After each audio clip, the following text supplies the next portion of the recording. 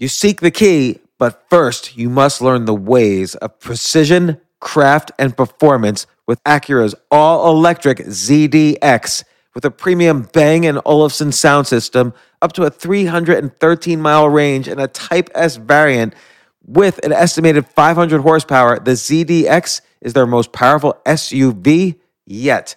Unlock the energy when you visit Acura.com to order yours today. Okay, let's do some quick math. The less your business spends on operations, on multiple systems, on delivering your product or service, the more margin you have and the more money you keep.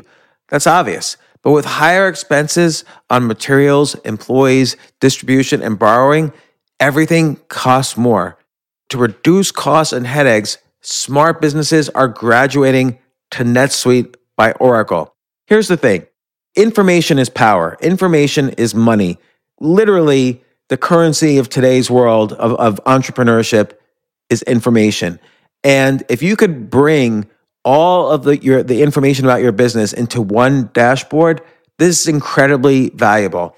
NetSuite is the number one cloud financial system, bringing accounting, financial management, inventory, HR into one platform and one source of the truth about your business. With NetSuite, you reduce IT costs because NetSuite lives in the cloud with no hardware required, access from anywhere. You cut the cost of maintaining multiple systems because you've got one unified business management suite. And you're improving efficiency by bringing all of your major business processes into one platform, slashing manual tasks and errors. This is so valuable. You just hit a button and you can see all the information about your business instead of having to call 5 different departments and get all these emails and put it all together and make sense of it. Over 37,000 companies have already made the move. So do the math, see how you'll profit with NetSuite. Backed by popular demand, NetSuite has extended its one-of-a-kind flexible financing program for a few more weeks. Head to netsuite.com/James. netsuite.com/James. netsuite.com/James.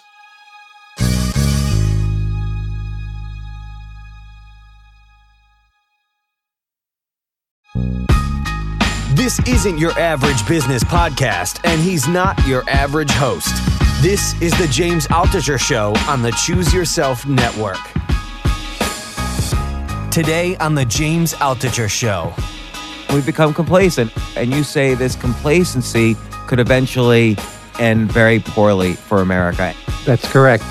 It's changing our notion of the future. American society is losing its dynamism. Our idea of progress is gentrification. In the 1950s, the idea of progress was like wildly utopian science fiction. This to me is very worrying. I think we need to spend more on our future, take more chances, be less conservative in science.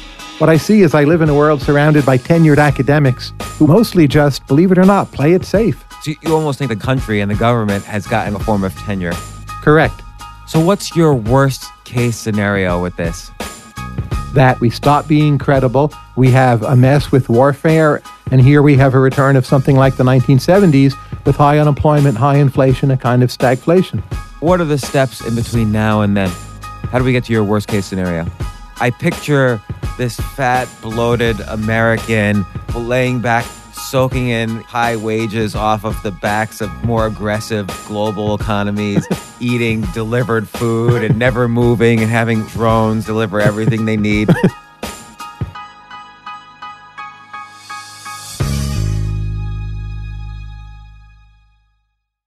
So I'm interviewing here with one of the smartest men on the planet. Are you going to deny that?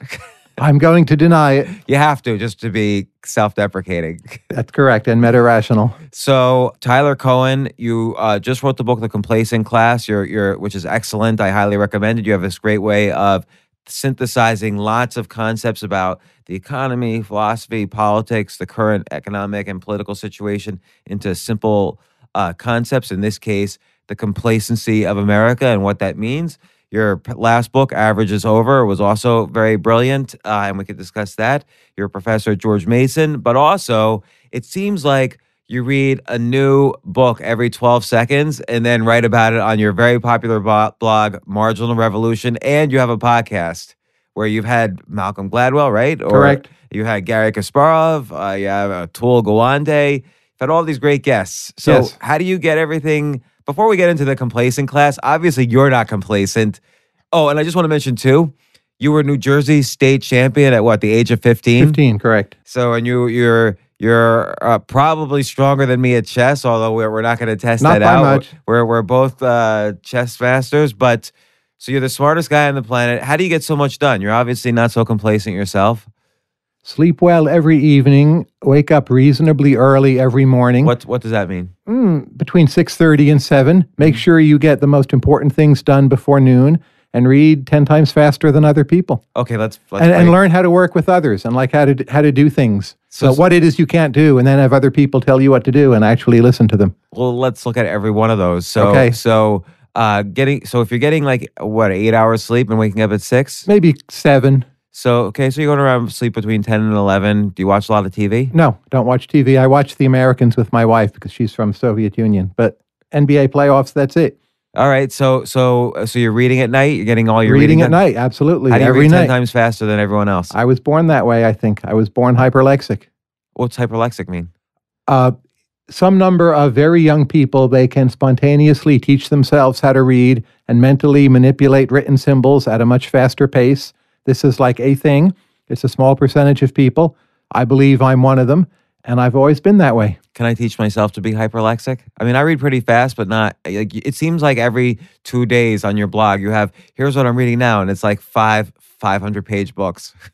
I don't think it can be taught. You know, my mother used to tell me, "Oh, Ty, when you were 2, you taught yourself how to read." And I thought she was just being a mom, like moms will make stuff up. But then I learned much later in life, like it's a thing. There's some people who are like that, and I believe it was true. So to me, it's a huge advantage. It's sort of what I've built everything else on. Yeah, because reading, I always say reading allows you to not only live your own life, but basically kind of almost absorb the entire life of someone else because they pour their heart and lives into the books they write. And it gives you a way to kind of absorb these mini lives inside of yourself. So the more you read, the better.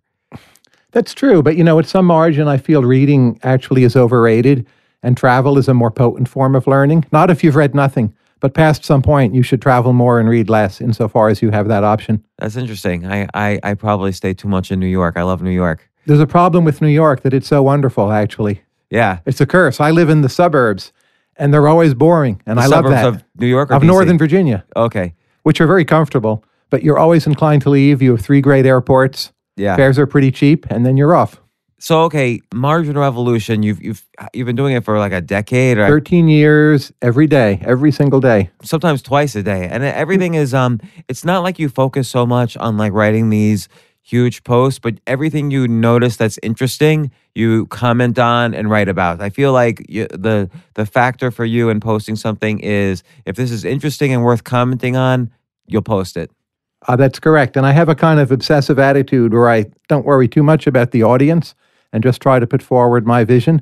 And I think that actually works in the blog world better than like tracking how many people are reading or which posts did well. What do you mean? Because you're obviously still concerned about, I mean, I don't know if you are, but it's still, you have to be aware of the audience when you put something out there. I try not to be too much. So the blog deliberately looks ugly. It's this weird shade of green that comes from my university's logo, George Mason. And I just ask, well, is this a post I would want to read? And that's an audience of me, audience of one.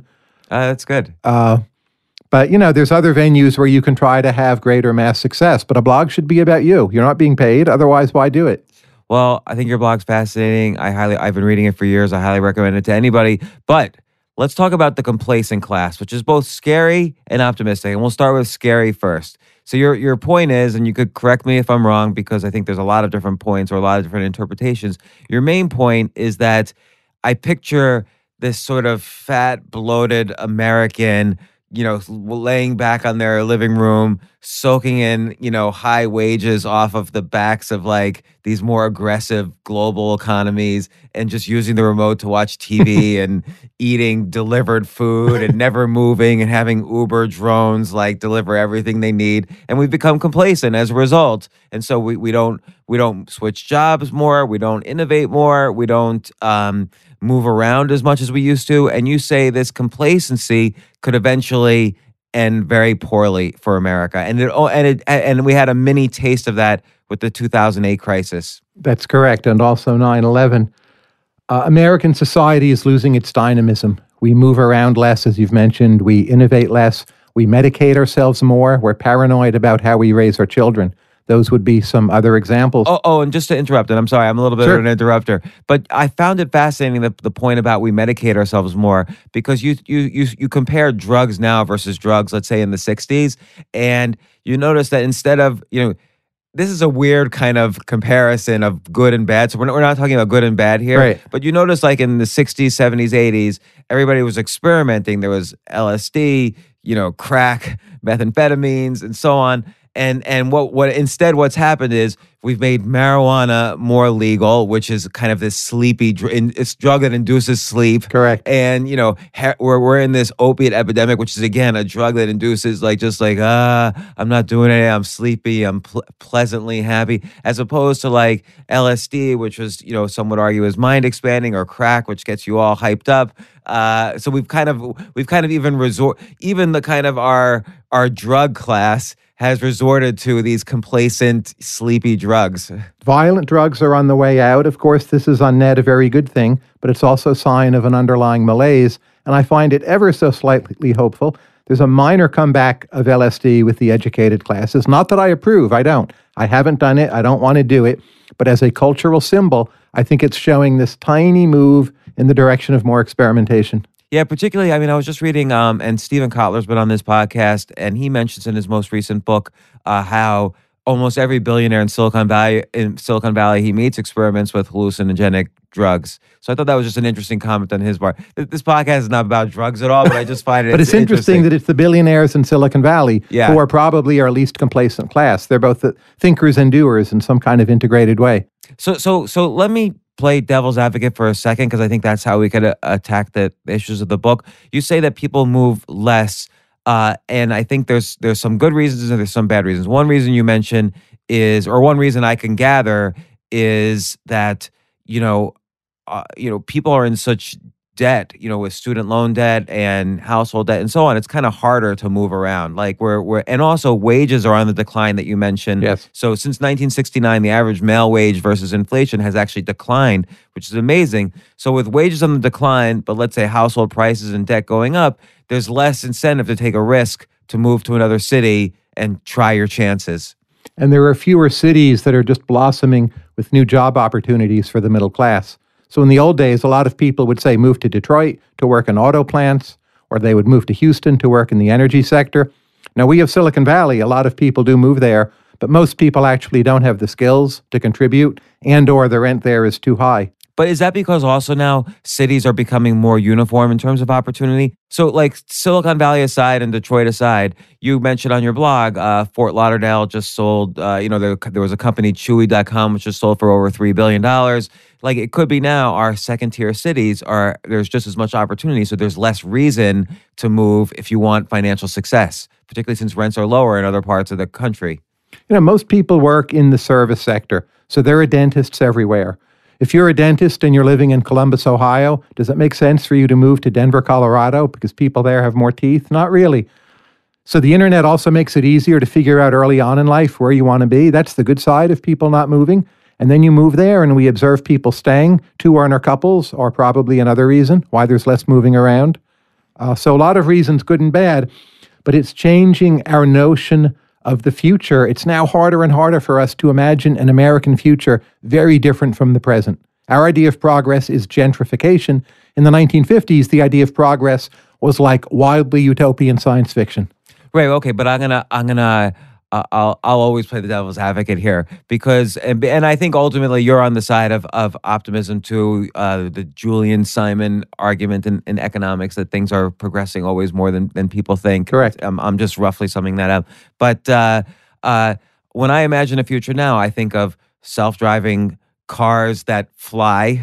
I'm thinking of genomic printing, the ability to simply print new genes. I'm thinking of much better healthcare. much better AI, robotics, which you argue could lead to complacency. Like much better AI leads to better matching. So I'll never explore new things on my own. I'll be just recommended by these matching engines. Oh, here's a woman for you. Here's a song for you. Here's a video for you. But at the same time, these are kind of science fiction views, which could make my life better. Well, let's take just one of those, self-driving cars. First, there will be a huge problem actually getting them up and running at scale. Imagine coordinating the regulations of every city, every county, every state, the federal government. Eventually we'll do it, but it can take us decades to build or rebuild bridges. It can take us years just to rename a bridge. So our complacency will push those off into the more distant future than need be. But also, there's something about self-driving cars I find a little disturbing, even though I think there'll be a big advance. It used to be we drove the car. And at some point, it will be the car drives us, controls us. We won't be allowed to speed. Someone, something will always know where we are.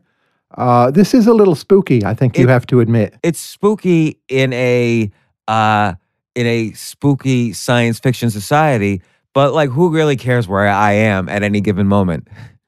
If you're facing lawsuits or if you've broken the law in some way, I think a lot of people care. That information will be hacked. People who do strange things or who go to buy drugs or who drive to the wrong part of town. People will think much more carefully about what they do and where they are all the time. Again, on net, I do think it'll be a big plus, but it will make us all in some ways more cautious, more careful. Right, but okay, let me throw other side effects of self-driving. We won't need to live as close to the city where we work because I can now work in the car and live a little further from my actual place of work. Driving will probably be safer, so there'll be less accidents. So more people will live or suffer less, violent injury from car accidents. So there seems like there's good, from self-driving as well. Driving will be safer. That's a huge plus. I'm not sure it will be easier to live far away from cities. If we were to, refit all of our roads and bridges to adapt to self-driving cars and have the speed be 120 miles an hour and everyone has to have one. But that, I think, is 100 years away. Until everyone has one, I think they will be slower and there'll be more vehicles on the road. People will send out their self-driving cars, plus the robot to pick up a thing of milk at the Whole Foods, and that will come back home. There'll be a lot more traffic. It could just be rents go up in the center city and we end up more stuck with low rates of geographic and economic mobility, at least for decades.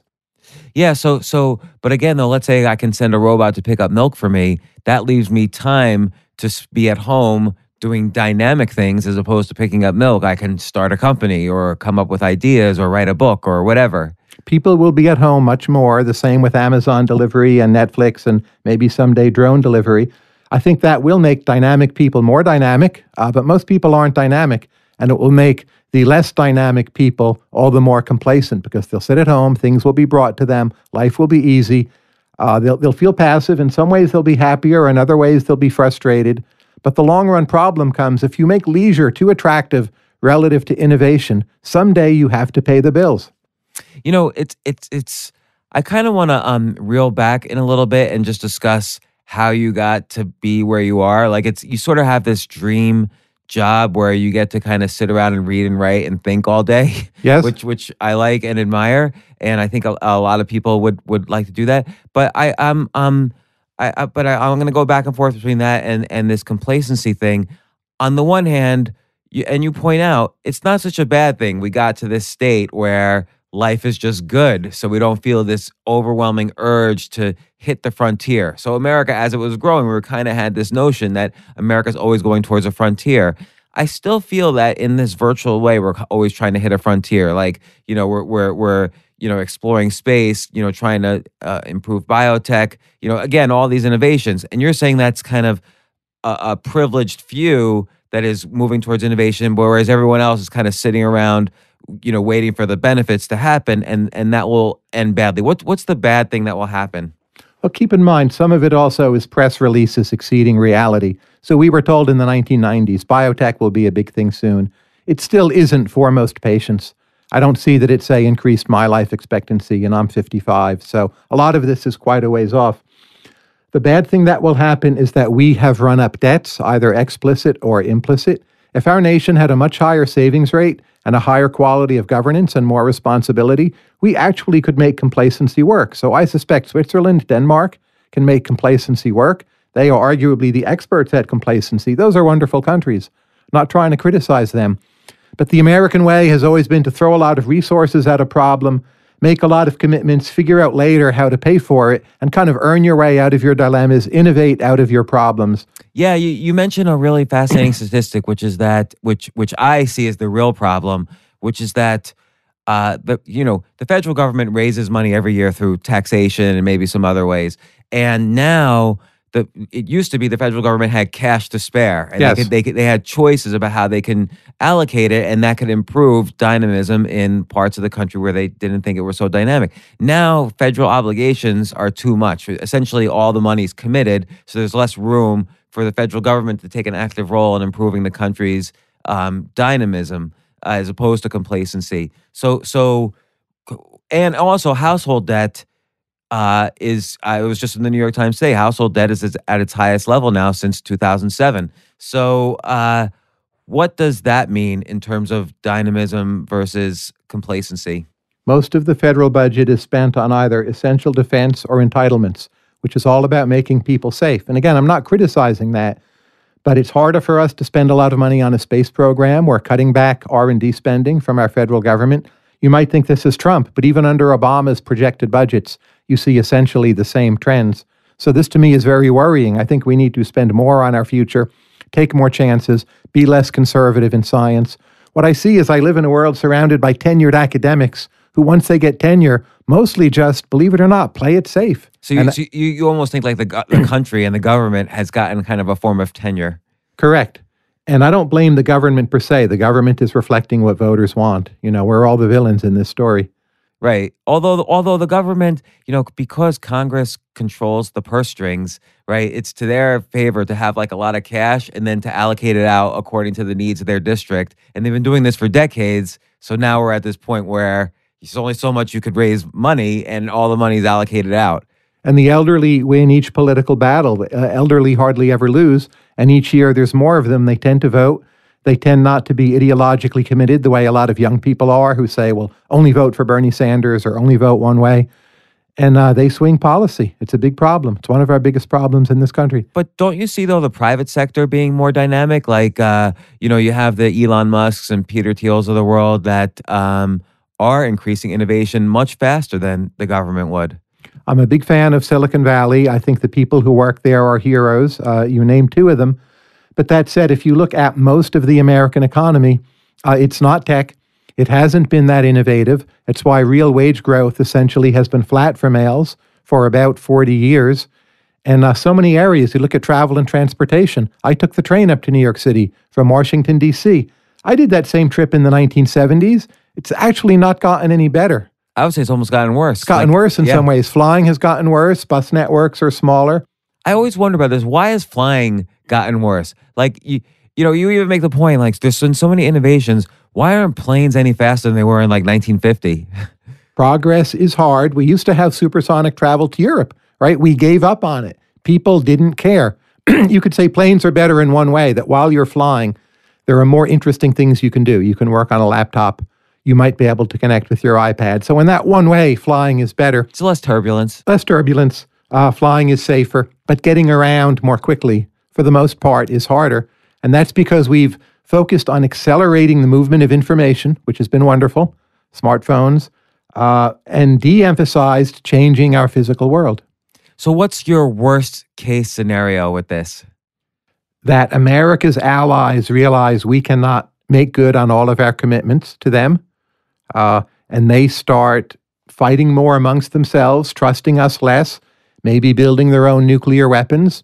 The fiscal position of the United States government becomes more and more cramped. We stop being credible. The quality of our governance continues to decline, and both internationally and at home, we have a mess with warfare and partial collapse of international order. And here we have a return of something like the 1970s with high unemployment, high inflation, a kind of stagflation.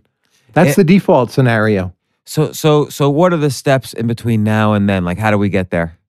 How do we get to your worst case scenario? Simply by doing nothing, proceeding along the course we're on and feeling good about watching Netflix at home. And I guess it's because what's happening is with the rise of AI and automation and globalization and the outsourcing of jobs and the elimination of certain industries, plus the decline in wages, but the increase in household debt, making it harder to move around, people won't move until it's too late, until their industries are kind of collapsed and then they're suddenly out of a job. Yes, and you'll notice each recession we have, the recovery from it is slower and slower. You would think, with information technology, it should be faster. We're more modern, we're richer, right? But it's not. Each time it's slower. And that should be a kind of wake-up call. People know the last recovery was extremely slow and painful, right? But they don't take into account, what that actually means for our future. Yeah, I never thought of it that way. Like this, so this recovery, it's been pleasant in that it's been a very long recovery. Yes. But at the same time, and you've noticed this too, which is probably the resulted in your book. At the same time, it's not like I know that many people who are happy. Yes. Usually in a recovery, everyone's like, whoa, I just got this great new job, or I'm making all this money, or I sold my house, or whatever. But now it's like everyone's scared and nervous. And yet we're in this boom, this recovery somehow that's on its 7th year or 8th year now. What's going on? It's a complacent recovery. In 1984, the American economy was growing more than 4% a year. Now, if we, pull in 2.1, we pat ourselves on the back like, oh, that was pretty good. Yeah, I think we're lower than that. I think the last number was like 1.8. Exactly. So if we get just above 2, we congratulate ourselves. And there haven't been that many people starving in this recovery compared to some past eras, and that's good. They don't call this, for instance, a jobless recovery anymore. I mean, unemployment is at 4.4%. The last recovery, which I never thought of this, you're right. The recoveries are slower and they seem a little bit more dormant. Like the 2002, 2003 recovery was called a jobless recovery. I don't really hear that word with this recovery. They're more humane in some ways, but at the same time, I think we're ratcheting down toward lower levels of growth and in most sectors, lower levels of innovation. The last productivity figures that came in, again, any quarter's numbers are highly unreliable, but they showed negative productivity growth. Even if that's an error measurement, like how should that error be possible at all? But I always wonder again about these numbers because maybe they're measuring the wrong things. Like, for instance, we've seen a lot of retail bankruptcies, but at the same time, Amazon has dominated the world of retail. So on the one hand, it seems like productivity, if you look at any one sector, has gone down, but there's somebody like an Amazon that's made it so much better for us that's why productivity seems like it goes down.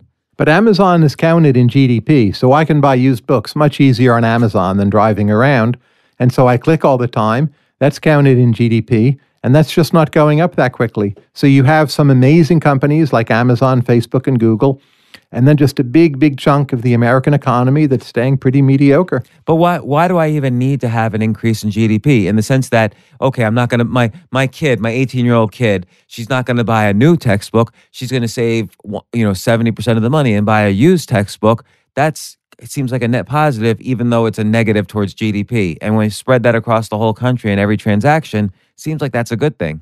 But that will still be a net positive for GDP, because if you save money on the textbook, you'll spend or invest that money somewhere else. So measured GDP is still going up.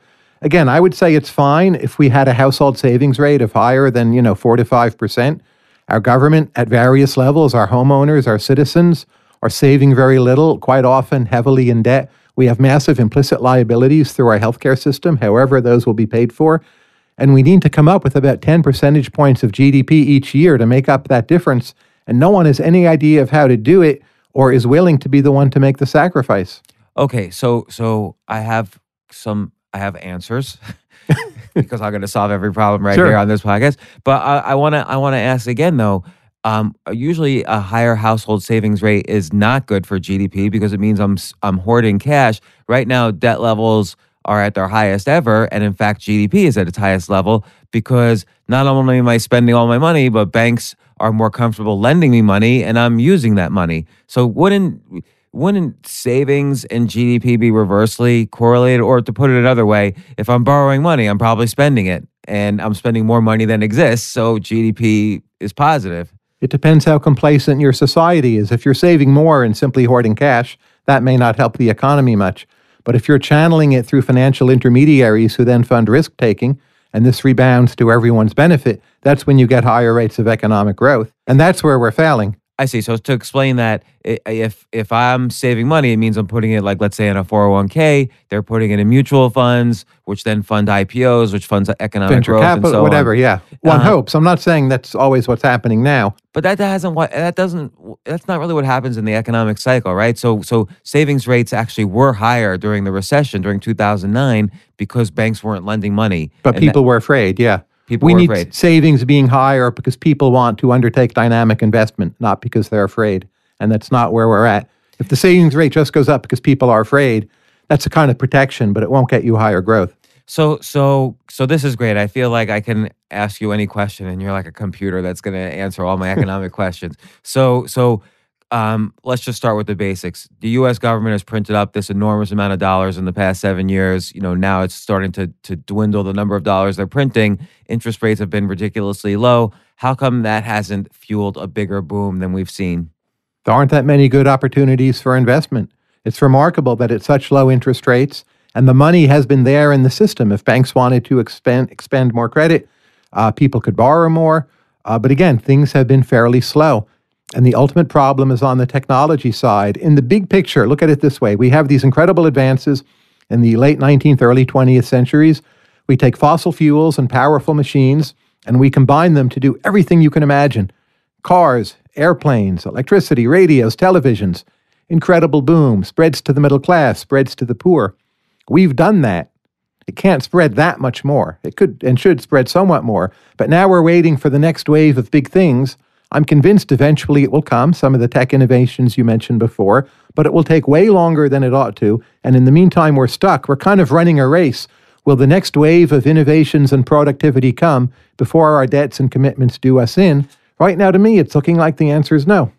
Yeah, so it's interesting. Like, let's say there's self-driving cars, and it puts out of business 90% of the auto industry. This is a little bit different than when cars replaced horses, when the buggy whip manufacturers simply became car manufacturers. Essentially, now there's no easy replacement if the auto industry mostly goes out of business. And so what you mentioned in Average is Over, people who are in let's say non-information specific industries, they kind of have to build this new skill set of how they can provide services alongside computers to take the next level in their jobs. You still see this as kind of a solution for people to become more dynamic about how they think about their futures?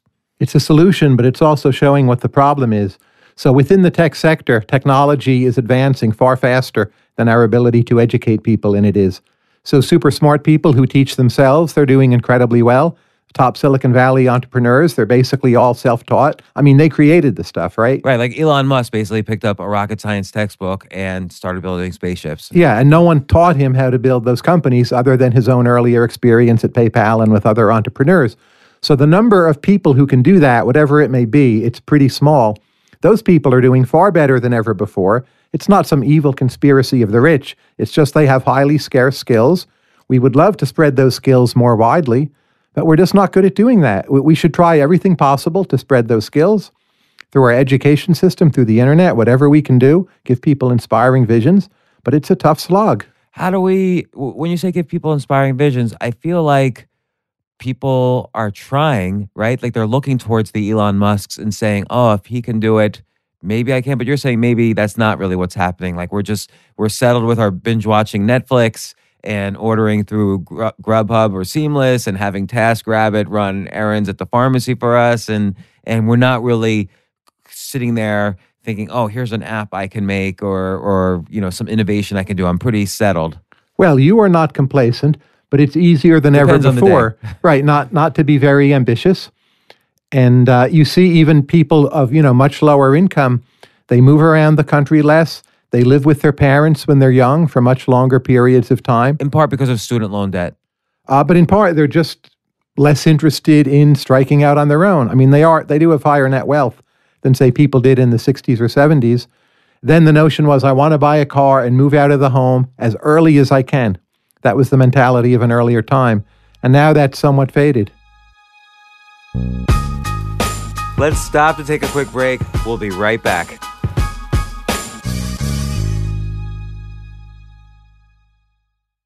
So someone listening to this, let's say they're in their 20th year in a cubicle at Procter and Gamble, and they see, oh, everything is changing. Like marketing's getting more automated, product development is being outsourced to other countries or done by AI and robotics, and I'm getting more and more squeezed at the different, layers of my job, whether it's from the side with my peers or my bosses are getting, putting more and more pressure on me for less and less income. What should I do?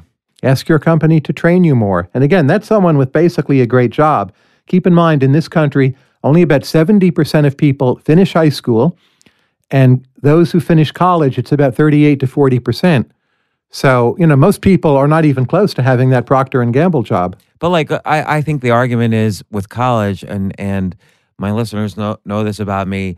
I'm sort of thinking because student loan debt has become so high and so hard to get rid of, and it's sort of this new phenomenon for 22-year-olds to be saddled with such debt, sure, that college won't be the answer, let's say 10, 15 years from now, that cheaper online education will become the answer to make our kids more dynamic, saddled with less debt. I have my own project trying to make online education work for economics. It's called mruniversity.com, and we create and put up free videos for people.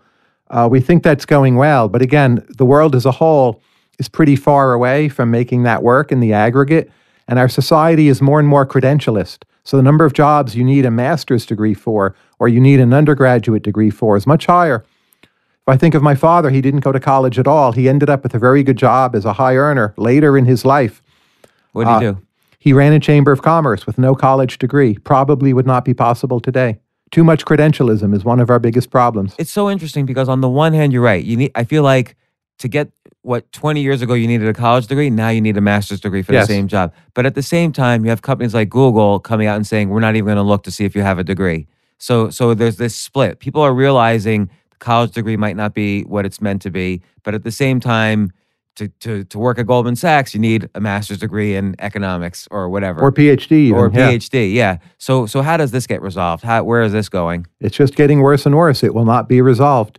We could resolve it at any time just by collectively deciding we're not going to be this way anymore. I see zero sign of us doing that. Even with Google saying, Google used to look at your SAT scores. Now they're not even looking at your degree. But the tests they give you are so hard. In essence, you have to be either highly educated or a genius like Bill Gates or, or Mark Zuckerberg, who dropped out, of course. Yeah. There's no easy path to just say, to college and waltz into Google and ace that exam and do very well there. So you would send your kids to college? Sorry? You would send your kids to college? Absolutely. Knowing that they're not really learning skills that are applicable in the real world. Absolutely. But that return, that private return, has never been higher. And that to me is discouraging. Isn't that supposed higher return is backward looking? It's looking at statistics from people who graduated in the 70s or 80s. But even people who are at the margin, should they go to college or not, you can measure that at the margin and see they do pretty well if they go. What does it mean at the margin? The person who is just like at the border, do they get into college or not? So there are some schools, they'll make a decision like at the margin to take in more people. You can track those people, compare them to others. So that's something close to a controlled experiment. Mm-hmm. David Leonard has had some good pieces in the New York Times. And you see, even for those people, going to college pays off. So there's this dissonance where it's almost like it shouldn't pay off because the skills learned might not be really that much different than if you kind of go and try to have experience on your own anyway. But at the same time, there's this dissonance because it does pay off, is what you're saying. Yes, and it gets people into an environment for 4 years, 6 years, whatever it will be.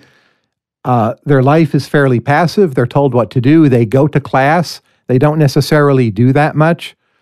They live in a kind of fantasy world. I think it's actually harmful in some ways. Yeah, like so I went undergraduate to Cornell. Yes, a tough school, by the way. They don't have grade inflation there. Good for them. Oh, really? I didn't know that. You all got all good grades, right? I barely graduated, so I don't know. I had to beg.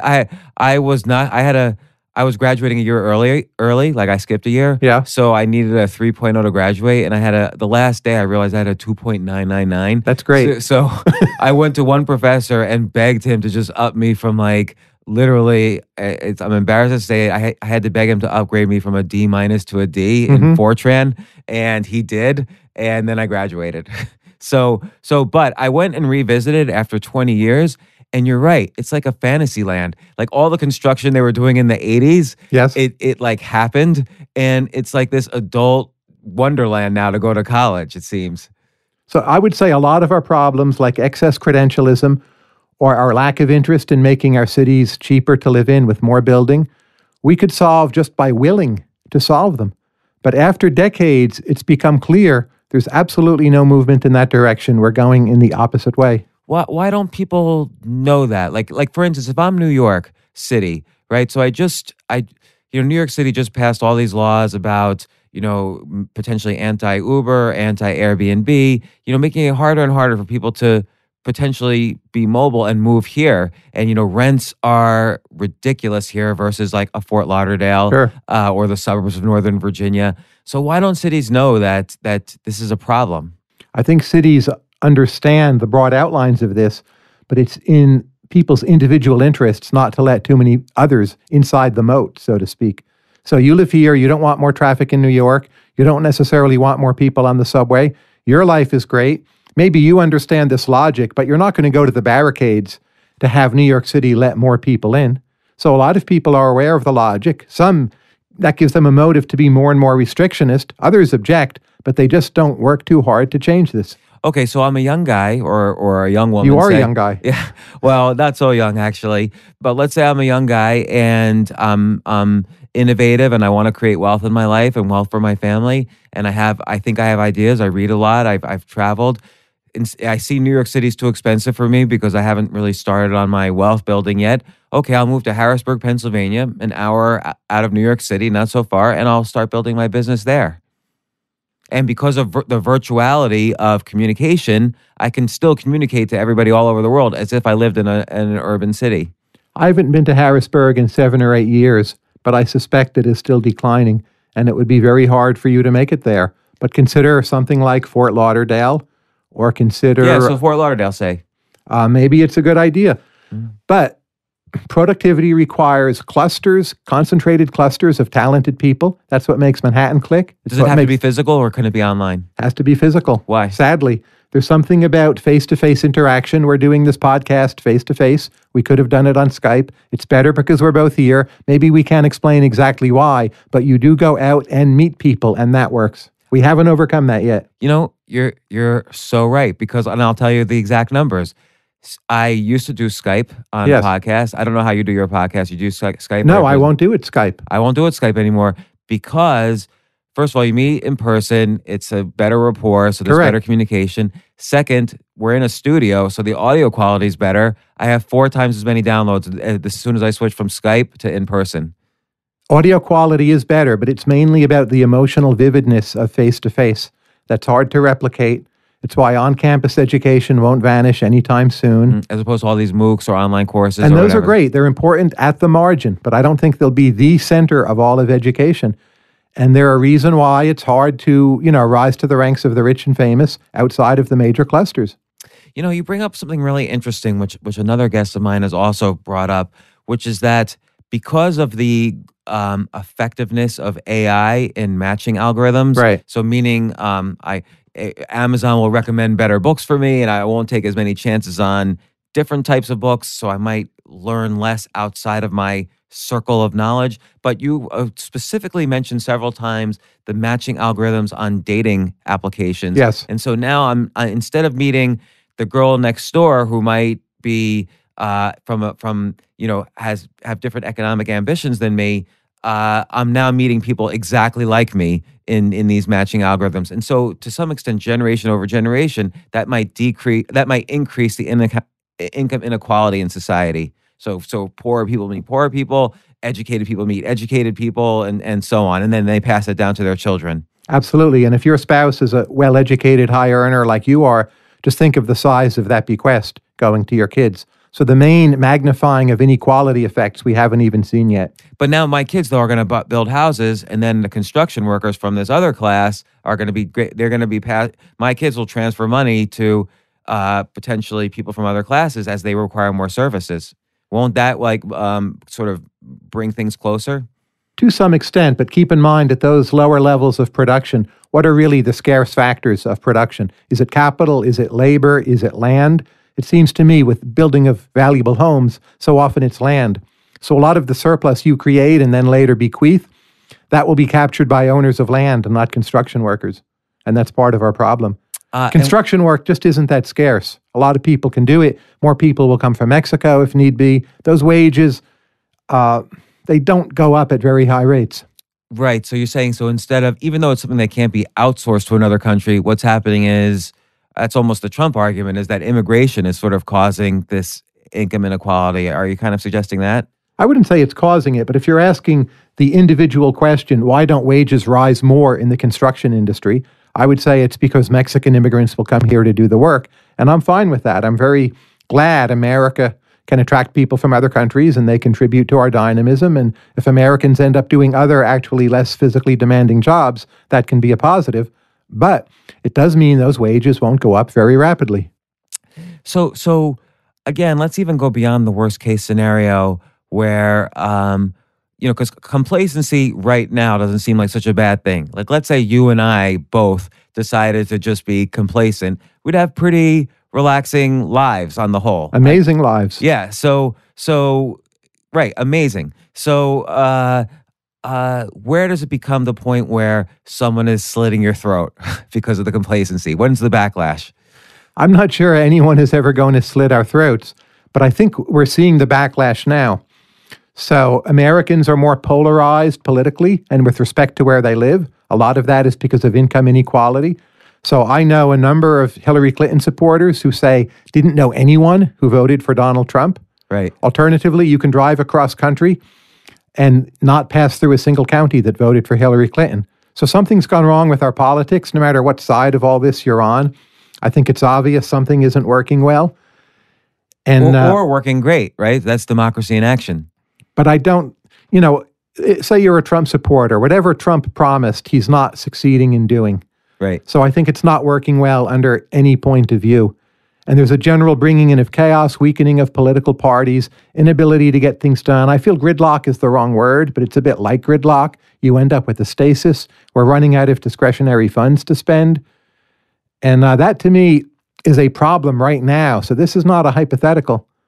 I see our politics infected. Again, whether you're a Trump opponent or supporter, I think you should feel that way. Okay, so I may agree. We'll probably get into that direction. But like right now, as you point out, but compared with the 70s, there's much less domestic violence related to politics. Yes. In general, over the decades, I mean, you quote Pinker, over the decades since 1940, there's been much less violence worldwide. That's great. As a percentage, as per capita. Pinker actually goes back, I think, 12 centuries, and says how every century per capita there's much less violence, and he thinks that trend will continue. But, what do you think that at some point there's going to be a spike in violence in America? Absolutely. I think American history has been cyclical with respect to violence. We have more peaceful and then less peaceful periods.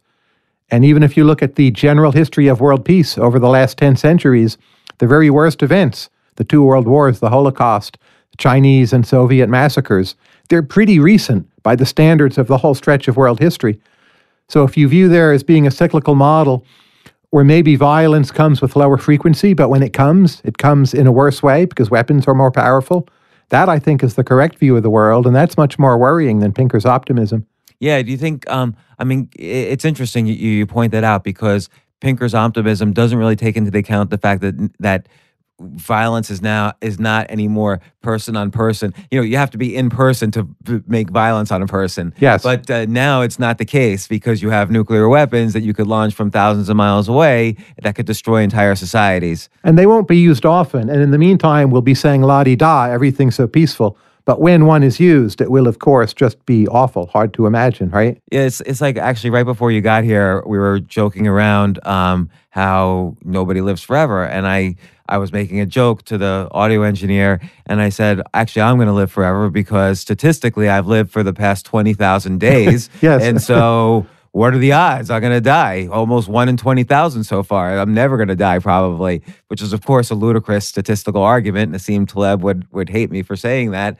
But that's your point, too, which is that, okay, we as a human race, we've lived for, hundreds of thousands of years, but now we have weapons that can destroy the whole human race, and we've never had that before.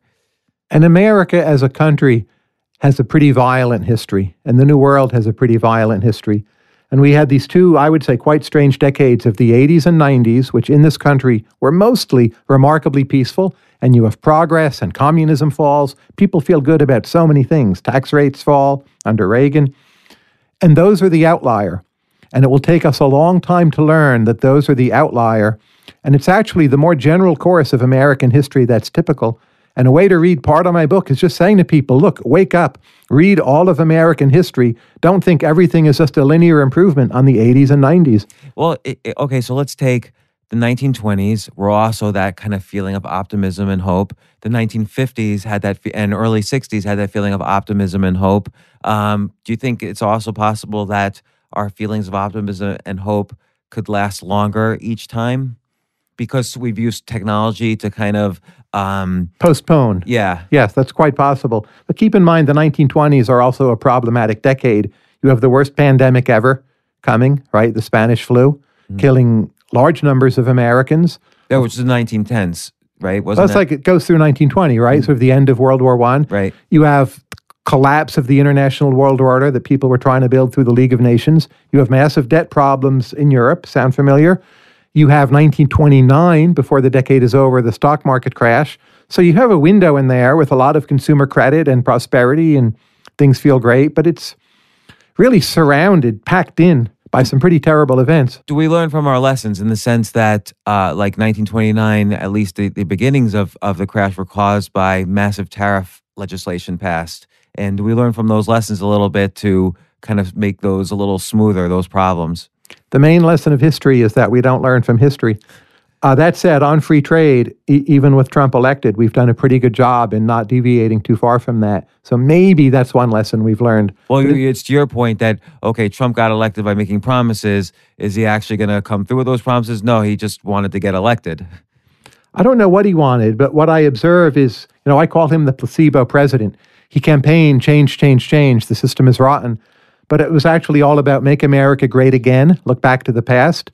His talk of infrastructure was fixing, roads, bridges, and tunnels, which is actually a fine idea, but it's very backward looking. It's not about the new smart grid or sending people to Mars or biotech. His vision of America, having fewer allies, fewer immigrants, more traditional gender relationships, not so much political correctness talk. That's the 1950s, whether you like it or not. It's all back to the past. Hillary Clinton, back to the past. Figure from the 90s, basically telling us things were fine under Obama. I'm not going to change anything too much. So for me, a very depressing campaign, not just the candidates, but the ideas there, just not much to them. It's so interesting because I feel just on an emotional level, like forget about the data. And I don't know if this is me being older now, but like I feel like in the late 90s, there was so much hope and optimism. Like I would wake up thinking, oh my gosh, the world is great and I'm optimistic. And I feel that even though we've been in this, not necessarily a boom, but a non-recession for the past 7 years or 8 years, I don't necessarily feel that same kind of hope and optimism. And most people I talk to really are depressed, like because maybe that wage is going down versus debt and fear of losing their job is going up. Even though people aren't moving jobs, fear of losing their job has gone up. Is that me or is that the data or what's going on? It's in the data, and for the world as a whole, the number of free countries is actually declining somewhat. What do you mean by free countries? Countries that are democratic and have a free press. So you look at Turkey going backwards, Syria basically totally destroyed, Putin's Russia less free than it was 15 years ago, China is becoming less free. Really a number of places where instead of freedom advancing, going the wrong way, the peak of optimism, I believe, was 1995 through 1998. That's exactly right, what you're saying. Yeah. Those were the years. Man, I'm glad I started my first company then, and it's probably why it succeeded. I won the lottery just by being the right age between 1995 and 1998. It also means there's, in a sense, too much optimism imprinted on your worldview, which will make you more successful. You'll be willing to try other things and less complacent, but it'll probably cause you to see the world as in better shape than it really is. How can I get my kids to be optimistic? Because I feel like my kids, they're not necessarily pessimistic, but they're not necessarily willing to try or experiment with new things. I feel they are scared about the future and what they need to do to have a mediocre future. How old are they? 18 and 15. It's too late. They'll probably do fine. But whatever you would have wanted to do differently. It's probably too late. Maybe 15, you could still do something. Have it be clear their bequest won't be large. Have them live somewhere that's not so great and not so stimulating. Let them be bored and insulate them somewhat from information technology. And what maybe will happen you did then? those things. I don't know. But what will happen then? Will that mean that they'll be encouraged then to seek out dynamism because they'll be so bored? Possibly. It increases the variance of their outcomes. If you move them to the Dakotas, it could also work out badly, right? So there's risk, and then there's certainty of a good enough outcome. So you can't have everything. If you want them to have a higher chance of being truly top achievers, you want to introduce more variance. It seems like Trump. Okay, so I'm not political. I don't vote. And maybe that's bad. Maybe that's good. I don't know. Some people have been I'm the critical of same, that. by the way. So it seemed like Trump did introduce variance in the sense that, the Republicans and the Democrats are largely the same in a lot of respects. And to some extent, Bernie Sanders and Trump, on the outliers of the political parties, they also were largely the same. Correct. And but they were different from, let's say, the Clintons and the Jeb Bushes. And we see that now with almost a united Congress trying to impeach Trump and a united media trying to impeach or have gossip or whatever. And again, this is not like a pro-Trump thing, but do you think Trump introduced variance into the system? I think he did, but that variance is being imposed on him personally. Like, can he stay president? And it's become much less about, will he reform our tax code? Will he regulate or deregulate more? Will he make some change with our trade relationships? Those prospects are dwindling very rapidly as we speak. I mean, literally each day. Yeah, no, I think if you were to ask the average American, why is impeachment being discussed about Trump? Probably most people don't even know any of the issues or laws at all. It's just that the news headlines say impeachment. Yes. And people aren't really involved in the system at all. I think the two parties, whatever they claim are their differences, they and their voters actually agree on how most of the budget should be spent and how most of our foreign policy should be conducted. And now you have this guy come along. His personal idiosyncrasies, if that's the right word to use, are sufficiently extreme that he endangers the smooth running of that. And then all of a sudden, everyone's waking up, and it's like, can we let this continue? We'll see how the story develops. But that's how I interpret very recent events. You think maybe people don't really want to, quote unquote, drain the swamp, as they say? No, of course they don't. They are the swamp. Right. Yeah. They elected the swamp They elected the 2 swamp. years. That's right. So, and most of the money is not going to lobbyists, right? It's going to entitlement programs, which have important components. I'm not saying get rid of those, but when you think about how we're spending our money right now, it is in fact how people want to do it. you talk a lot about, how much cash the government has left over to spend. And I know you're kind of a quasi-libertarian. Libertarian is not the right word to describe you, but you're like an acceptable libertarian. You're not extreme on any edge. Wouldn't you say that, just according to economic theory and Hayek and so on, less cash that the government has to spend with means more cash that the private sector has to spend with, and the private sector is a better allocator of that cash? In many cases, but not always. I do think you need a significant safety net that costs a lot of money. There's the defense budget. I'm not sure how high that should be, but it's never going to be cheap, right? So our government at the federal level will always be draining a lot of cash from the private sector. Does it drain too much right now? Ideally, I would spend much less on the elderly and much more on the young and more on R&D. And if you spend less on the elderly, they'll get sick and die.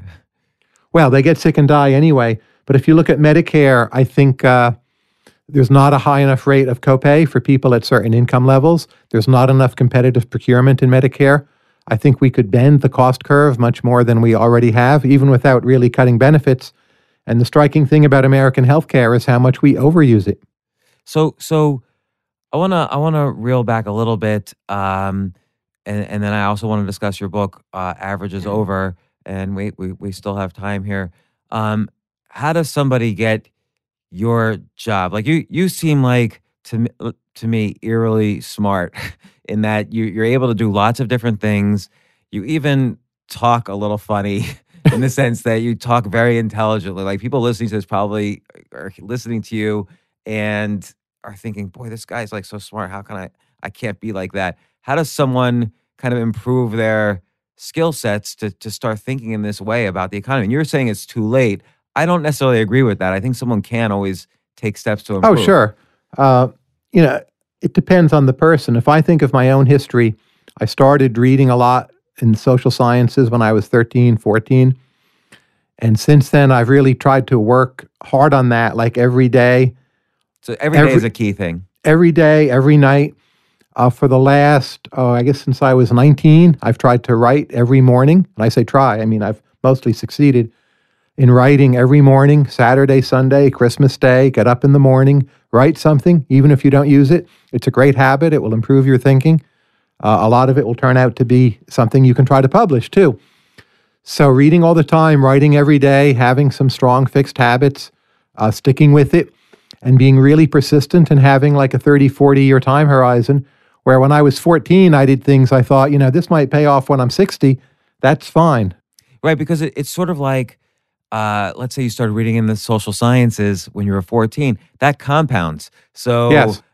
Because you're constantly exponentially adding your network of connections and brain connections, both personal network and your brain network kind of moves exponentially as you gain more knowledge and build more alliances and so on. And that's helped you. I would say for me, I've switched careers many times. It hasn't helped me as much, although I compound things like writing it's the everyday that's important. So doing some improvement every day, I think incredible. is important. Yeah. But I'm not trying to say everyone should do what I have done, right? Circumstances will differ. Talents will differ. How'd you meet your wife? Online, Match.com. Yeah. And so like I never would have met her otherwise. She grew up in Moscow in the Soviet Union, and she lived in Maryland. I lived in Virginia, which is a big cultural difference. Of course. Well, I think Virginia's better. She thinks Maryland's better, but here we are, living in Virginia, actually. You won. She was the one. Yeah, I won. And so you met on Match.com. Why did you choose her on Match.com over other people? I thought she was pretty. Totally superficial answer. And why did she choose you? Why didn't she think, gosh, this guy is like this weird intellectual guy? Is she also weirdly intellectual? She's weirdly intellectual. I misunderstood the system, and I used Tyler Cowen as my screen name, which you're not supposed to do. So she Googled my name and read my Vita and decided like that was good enough to at least date this guy once. Right. And that's how it happened. And so where'd you go on the first date? I never ask these questions on the podcast, but I'm really fascinated by you. We went to D.C. Coast in Washington, D.C., and she ordered the halibut with crusted mushrooms. Oh, good memory. How long have you been married? 14 years. So okay. She ordered the halibut. What'd you order? Oh, I think I had some kind of rare tuna and ravioli dish. It was Jeff Tunks's restaurant. Now it's closed. It closed last year. And she always jokes to me, you don't remember what we talked about, but you remember what I ordered. And that's right. Funny. Why don't you remember what you talked about with her? I know we talked about travel, but we've had so many conversations since. It's hard for me to sort out, which was the first. But what she ordered the first time, I was watching, halibut with crusted mushrooms. I thought Eastern Europe, mushrooms. Of course, she loves mushrooms, and she does, and I was right. I see, because you've traveled to Eastern Europe, you saw mushrooms there, and you were able to put everything together. And there are incredible mushrooms in Eastern Europe. And to this day, she always wants the best mushrooms, and it's hard to get that for her in this country. And you've been happily married ever since. You have a couple of kids. You're doing well. There is one daughter. She is Yana. I am now the father, though technically the stepfather. She's 27 years old. Oh my gosh. We all get on great. And she is now in Vietnam, headed to Laos today. And so this is a great example of what a great world we're in. I mean, 30 years ago or 40 years ago, we were, Vietnam and Laos were war-torn in part because the U.S. tore them apart. Correct. Not in part, actually entirely. Mostly, because the U.S. tore them apart. Now Vietnam and Laos are like great examples where Americans can go and create dynamism. Like, I have friends who are in Vietnam and creating entire businesses in the U.S., but they live in Vietnam because it's cheap and they have cheap labor there, and they just enjoy it because it's the people there love Americans. I think Americans moving to other countries to be dynamic is an ongoing trend that will intensify. And I think that kind of goes against your complacency argument because, yes, maybe within the borders of America there's complacency, but Americans now have the wherewithal and ability, and we have this globalization to spread across the world. So that reduces the complacency. If a lot of our least complacent people are finding the need to leave this country, I would say it supports my view. It's great that they can do it, but what does it say about us? Well, we'll see about that. I know a lot of Americans who've moved to Singapore, done great. They're happy there. It's a wonderful country. Again, in the long run, I do think we will get out of our complacency. We have the talent. We have the cultural ethos of dynamism. But right now we're stuck. And I think it will take a lot of chaos to force us out of it. What does that chaos look like? That's what I keep wondering because I'm scared. Some of it will look like the 1965 to 1973 period, in my opinion. Some of it will look like the partial collapse of international order in like the early 1930s. I don't think we're going to have a big world war or nuclear war, but I see a lot of trouble spots around the world that are not getting fixed and are festering. Like how do you fix a North Korea, for instance? I don't think we can. It's a myth to think we can. We're not going to bomb them. We can't do it. They hold South Korea hostage. They have nuclear weapons. Something very bad will happen there sooner or later. But you could have argued that in 1960 about Cuba, and yet now Cuba is essentially the 51st state or 52nd state. Cuba's still a mess. It's a very poor country. They don't have enough medicines. They haven't really reformed. Their GDP per capita has been shrinking. But that's because for 50 years, they were, I would say, complacent under the wings of Russia that was supporting them. Okay, yeah. But now they're coming under our wing. We're going to help them, presumably. I hope, but it's not happening yet. And tourism to Cuba is turning out to be much lower than people thought. They don't have the hotels or the infrastructure. So I would go short on Cuba. In fact, the whole Caribbean region, not just Cuba, a lot of those economies are shrinking. Big debt problems in Barbados, which typically has been a somewhat well-run country. Trinidad, big violence problems. Haiti, not really recovered. What about going further south? You have countries like Colombia, which has essentially eliminated their cartels. So now you have Americans moving there. That's potentially a source of both technological dynamism and real estate. Prices will eventually go up. I mean, a lot of Americans are moving there. I'm very bullish on Colombia, and they're also not at all complacent. Right. And so it will be the shining star of South America, probably. I agree with that. I mean, but that's also after Nicaragua, Costa Rica, Panama were originally shining stars, and now that's spreading through South America, starting with Colombia. And hopefully it will reach down to Brazil and Argentina and so on. But we'll see. I mean, I think it's pretty mixed. Keep in mind, Brazil has more people than the rest of South America combined, and they've been at negative to zero growth for quite a few years now with bad politics. Argentina elected a reformer, has not turned anything around. Venezuela truly moving into chaos. Chile holding even, but losing its dynamism. Colombia shining star. Peru doing great, has potential to be a new Colombia. Nicaragua stuck and getting far less free. Panama still doing well, but days of 10% growth are behind it because China is not growing so rapidly. Costa Rica pretty sleepy, living off tourism, fine, complacent, but no wonderful future. So very mixed picture. Again, I would say Colombia would be my pick there. So again, I'm living in the U.S. I'm listening to this podcast. I want to fight the complacency that is happening on an individual level. And you're saying for many people it's too late just because they've got this built-in complacency built through decades of living here. But what can I do so there's every day doing something to improve, like reading or traveling or whatever. What else? What sectors can I start to explore? And you mentioned in Average is Over, start exploring sectors where your skills can be combined with computers to improve your ability to work with them. What do you mean by that, or if I'm explaining it correctly? Well, I would say, first of all, most people, though not all, should spend less time on social media. If you want to have an impact, pick up the telephone and call your representative, or even try to meet with such a person. Consider doing things at the state and local level. Like what? Something in politics. I don't want to tell people what causes to promote, but you can probably have more of an impact at the state and local level. Have more face. What do I go for? What do I tell people at the state and local level? Like, I don't even like politics. Again, it depends what state you live in, and I don't want to prescribe to people the correct politics. I think we'll get Get involved. Is what get involved, in something that's important to you. Think more carefully about face-to-face interaction and why we're moving away from it, and try to revitalize that again. And teach your kids the importance of this, and take more chances and talk to other people about this. There's no quick fix. How do you take more chances? What chances do you take? For instance, starting blogging and devoting so much of my time to blogging at a time when that was not at all a thing was a big chance I took. It could have essentially meant the end of my career as a respectable figure. It turned out to be incredible for my career. I didn't know that at the time. I think you kind of defined the academic blogger career in the sense that you started early enough when I think academics were looking down on more popular bloggers, and you sort of merged the two to create your own, kind of academic blogger profession. Yeah. Doing online education is a big chance. We'll still see how well that pays off. So far, I'm happy with it, but I'd like it to be a lot more popular. How can I help with that? mruniversity.com. Watch our videos. That's the help. Thank you for putting that on your podcast. What course are you teaching? I teach in the law school. I teach a class called Law and Literature that I have no formal training in, and a credentialed university would in no way allow me to teach that class.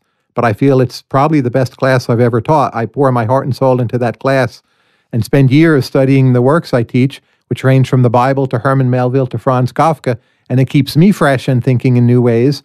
And I don't just teach same old from lecture notes 20, 30 years ago. That too is important. So, I know I keep asking for prescriptions for people who maybe, are not going to use them, but what else? I don't want society to fall into violence. So doing something that's startup-like, doing something that involves managing other people. I direct a research center called Mercatus Center. I learn a lot, every day doing that, having to deal with problems of other people in some way. That to me really makes my views on other things much, much sharper. And I hope that has some positive impact on the world. So just like doing things, not watching TV, with a few exceptions. Apologies to Mark Andreessen. He's totally dynamic and he watches a lot of TV.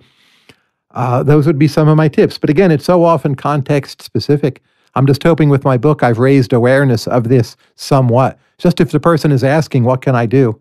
In a sincere way, that's half the battle. Yeah. So again, Tyler Cowen, there's so many things about you I recommend. One is your blog, Marginal Revolution. I read it every day. It's incredibly valuable, not only for your own writing, but the articles you link to. I could probably ask you questions about each one of those articles. They're very fascinating articles that you link to every couple of days. Plus, your book lists that you recommend are very valuable.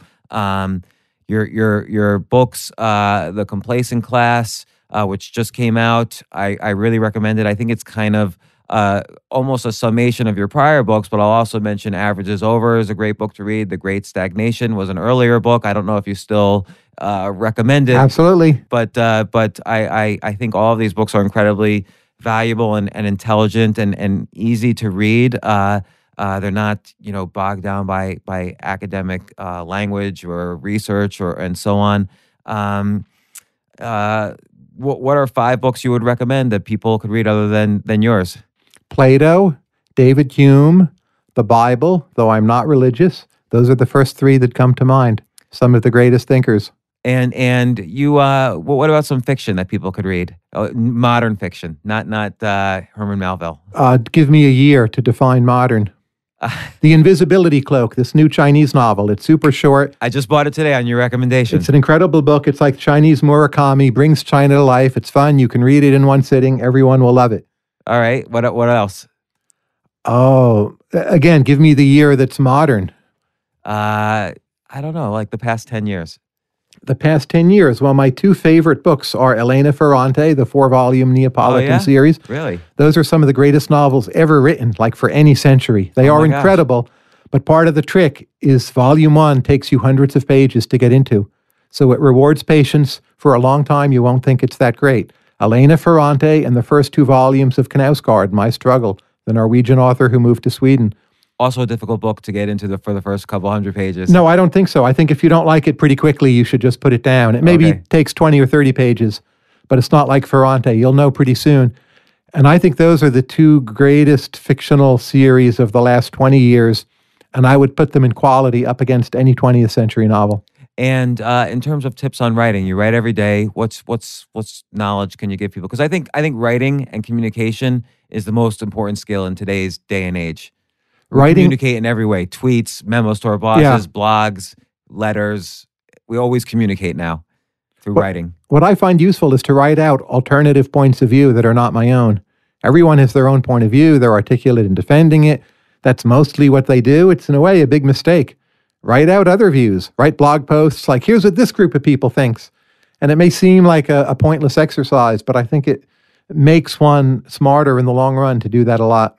I think that's true, and I notice you do that, and we'll close with this. But I notice you'll take anything from something Bob Dylan might have said to rap music to Chinese science fiction to whatever, and you'll kind of assimilate it and bring it into your worldview and write about it. And I think that's an incredibly useful exercise to kind of look at things outside of your circle of comfort and try to see where you fit into those ideas. And I would say in general, like smart and successful people, they're underrated. Like I see this, a lot of people, they'll criticize like Steve Levitt for economics or Malcolm Gladwell. They'll have some set of things they're unhappy about with these people. Those are super smart, super impressive, super able people. Paul Krugman would be another example, whether you agree with what these people say or not. But they are all underrated. The skills they have needed to have to do what they've done, Steven Pinker, are just amazing. And how much you can learn from them. I don't just mean their writings, but from them, their lives, their careers, how they think about what they do. What do you mean? Like, how do they think about what they do? They have built careers and productivity methods that are just astonishing. And in some ways, those are their most important contributions, above and beyond whatever they've written or edited or done on a podcast. Who they are is, in a sense, if you have a chance, the main thing you can learn from them. What do you see as a productivity thread that goes through all of them?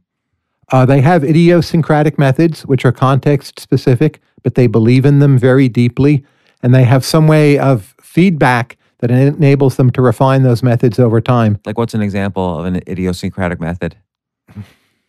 If you think of Malcolm Gladwell, he spent all those years writing for the Washington Post. You go back and you read those articles, which I've done. It's very interesting. He does not sound at all like Malcolm Gladwell, but he became Malcolm Gladwell through those years. Dave Barry, the famous comedian, he spent, I think, 8 years as an editor of business writing. Now, business writing is the most horrible genre. People having too much PowerPoint, too many bullet points, lists of BS, right? Dave Barry did that for 8 years, got so frustrated, he hated it. He ended up being a funny guy because he spent 8 years editing business writing. So the point is not to copy him and edit business writing, but to think about how much goes into people who have become like really impressive and smart and successful. And model some aspect of your career after that. In some way, but realizing, again, it's context specific. You're not just copying, but you're trying to learn general lessons and then apply them to your situation in some manner. Well, Tyler Cowen, author of The Complacent Class, which is both scary and potentially optimistic. Thanks again. I highly recommend the book, by the way. I've read it now twice over. I've read Averages Over. And again, your blog, Marginal Revolution, is a must-read, must-daily read. Is that the best place people can find you? I assume it is. Yes, absolutely.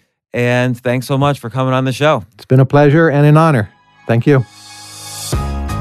For more from James, check out The James Altucher Show on the Choose Yourself Network at jamesaltucher.com and get yourself on the free insiders list today. Every podcast I do is so personal and special to me. The podcast is all about how people can be better performers, even peak performers at whatever it is they are passionate about. So help people discover this podcast. Help me, help the listeners. Subscribe on iTunes or wherever it is you get your podcasts. You can also check out the show notes at jamesaltucher.com/podcast. And also, if you want to get my blog updates and other updates that I do, sign up for the newsletter at jamesaltucher.com. Once again, thanks so much for joining me on the journey of this podcast. Save big money on everything for your projects. Now at Menards. We have it all for garden and landscaping essentials. Visit our outdoor garden center today and update your backyard space. Grid Accents lattice panels have a timeless design with an innovative design that's simple to install and requires almost no maintenance. Save big on lattice panel options at Menards. View our entire selection of garden center products today on Menards.com. Save big money at Menards.